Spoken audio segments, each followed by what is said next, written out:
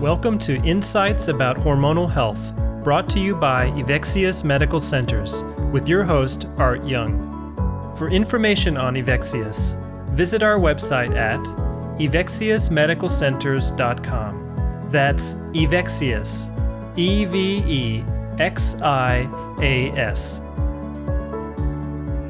The Gershwin brothers wrote some classic songs, one of which began with the familiar refrain, "Summertime and the livin' is easy." Hi, I'm Art Young, and the living might be easy in the summertime, but the damage that old summer sun can do to your skin is not a pretty sight, even if the fish are jumping and the cotton is high. Joining me today is someone who can offer some insights about how the sun can make you look much older than you really are, and how you can keep this from happening. The founder of Evexius Medical Centers is Terry Denai. Welcome, Terry. Hi, thank you. Apparently, the sun is not the only culprit in damaging skin. Well, I love that we're talking about this topic. Obviously, we're getting into that season, and a lot of people don't really realize that the skin is the largest organ in the body, and we don't treat our skin very well. Most of us don't. A lot of it has to do with sun exposure and chemicals and things we put on our skin.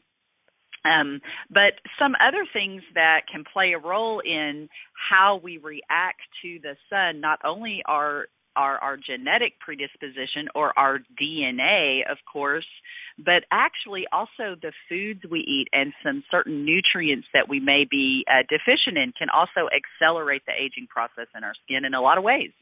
Terry, you've got an interesting testing tool for checking the type of skin someone might have and how it will likely react to the sun. What exactly is the Skin Fit test? Well, there's so much coming out on DNA testing, and DNA testing is, you just can't get better information than what really is you and yours. All of us have a very unique blueprint in our DNA, and we've seen DNA testing being used for, breast cancers and other cancers and, all kinds of things, how we metabolize drugs. But one of the newest DNA tests out there is Skin Fit. And what Skin Fit does is it's a really unique test that tests for this wide range of skin types. And what it's looking at is the skin's nutritional needs. What is your skin going to need extra nutrition? For instance, certain fish oils and vitamin A and some other vitamins, vitamin D. According to a person's DNA, what nutrient deficiencies are they likely to have so they can focus on certain things to make sure they have in their diet or supplements. It also looks at how oxidative stress or free radicals, we hear about free radicals all the time, affect our skin. So that can give us a lot of great information on preventative measures and what to use and what to not put on our skin. Some things that tout anti-aging can really be really bad for some people, can actually make it worse and, accelerate the process. So skin photoaging, nutrients, moisture and hydration, skin inflammation and allergy risk. There's just an amazing amount of information. There's another really fascinating one that a lot of people don't think about that this tests for, and that's called skin glycation. And that is actually where a process by which wrinkles form and thin skin and loose cracked skin. So it's really a great tool to honestly help you get a very tailored skin regimen from your provider, your skincare provider. It can also help people not waste a lot of money on expensive products or expensive treatments if that's not going to work for them based on their DNA. So long answer to your question, but it was a big question. If this test measures the genetic tendencies in the skin of men and women, are there any people whose DNA doesn't react negatively to the sun? Well, sure. There are definitely people that react less negatively to the sun. And, of course, we know this, people of Mediterranean descent, people with darker skin tones, dark skin ethnicities, because they obviously have increased melanin in their skin, which protects them from that. So there's a wide range of things that can happen genetically that can predispose us for more skin damage or protect us. You know, people that freckle easy, that's photoaging, that's skin damage. If you're an easy freckler or fair skin, people that burn really easy, that's a very big clue that your skin has a higher propensity for aging, because you're missing some of the things genetically in your skin that can protect you from the effects of aging and the effects of sun damage. There was some recent research published in the Clinical Cosmetic Investigational Dermatology Journal that noted that greater than 80% of skin aging comes from sun damage. This seems pretty high. Is that consistent with your patients? Well, I can't be honest. I haven't really researched the data in that area a lot. From what I do see, that we do have a much higher incidence of melanomas and skin cancers in this country over the last 3 years.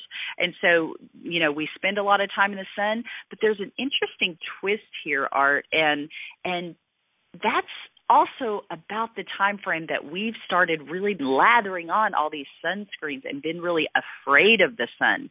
So way back in the 20s, 30s, 40s, 50s even, when we weren't really concerned with skin cancer. We didn't really focus on skin cancer a lot. We didn't have a lot of sunscreens on the market. It wasn't really pushed. We didn't really have as many incidences of skin cancers and melanomas. Now, is that because we're blocking the number one thing that can protect us from skin cancer, which is vitamin D? I mean, the sun doesn't cause skin cancer in and of itself. And I'm not saying get out there and bake in the sun, you're going to be safe. But we really got to kind of pay attention of when we're blocking certain rays from the sun and we're blocking the sun, we're not really getting a key nutrient in our skin that is protective of all cancers, and that's vitamin D. Now, the other, theory in this regard is we're looking for cancer more, right? We're getting skin checks, especially if we're freckly. I was told by a dermatologist one time, every freckle can come back as pre-cancer, because it kind of really is. It's a change in the skin. It's damage.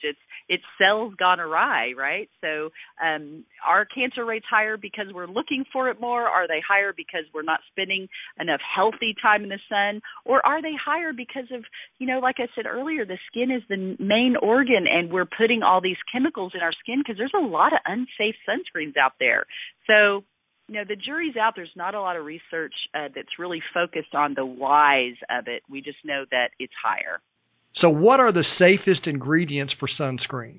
I love that question, because so many people have this misnomer that it's all about the SPF. And it's interesting because sunscreens haven't been regulated by the FDA since 1978 in the U.S., and that SPF factor only tells us how effective a sunscreen is against UVB rays, which can cause sunburn. But a lot of people don't know some of the primary ingredients in sunscreens that absorb into the blood and can have really toxic effects. Some of them actually release sun-damaging free radicals in sunlight and can actually cause increased damage. And some of them also act like estrogen and can disrupt hormones. So, the biggest one that you really want to avoid is this oxybenzone. Really look on your sunscreen bottle and make sure you avoid oxybenzone. It's the most common ingredient found in sunscreens, and actually scientists recommend not using sunscreens containing oxybenzone on children because of the hormone disruption.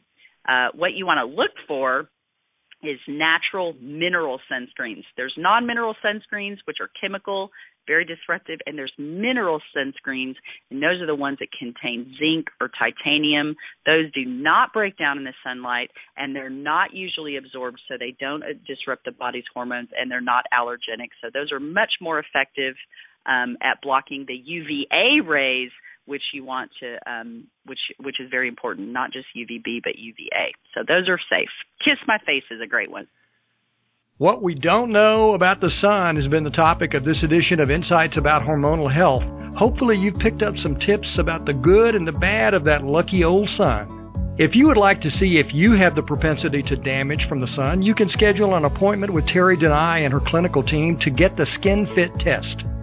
Just click on the Ivexius website to make an appointment. Thanks for joining us, Terry. Thank you. I'm Art Young, and we'll talk again soon.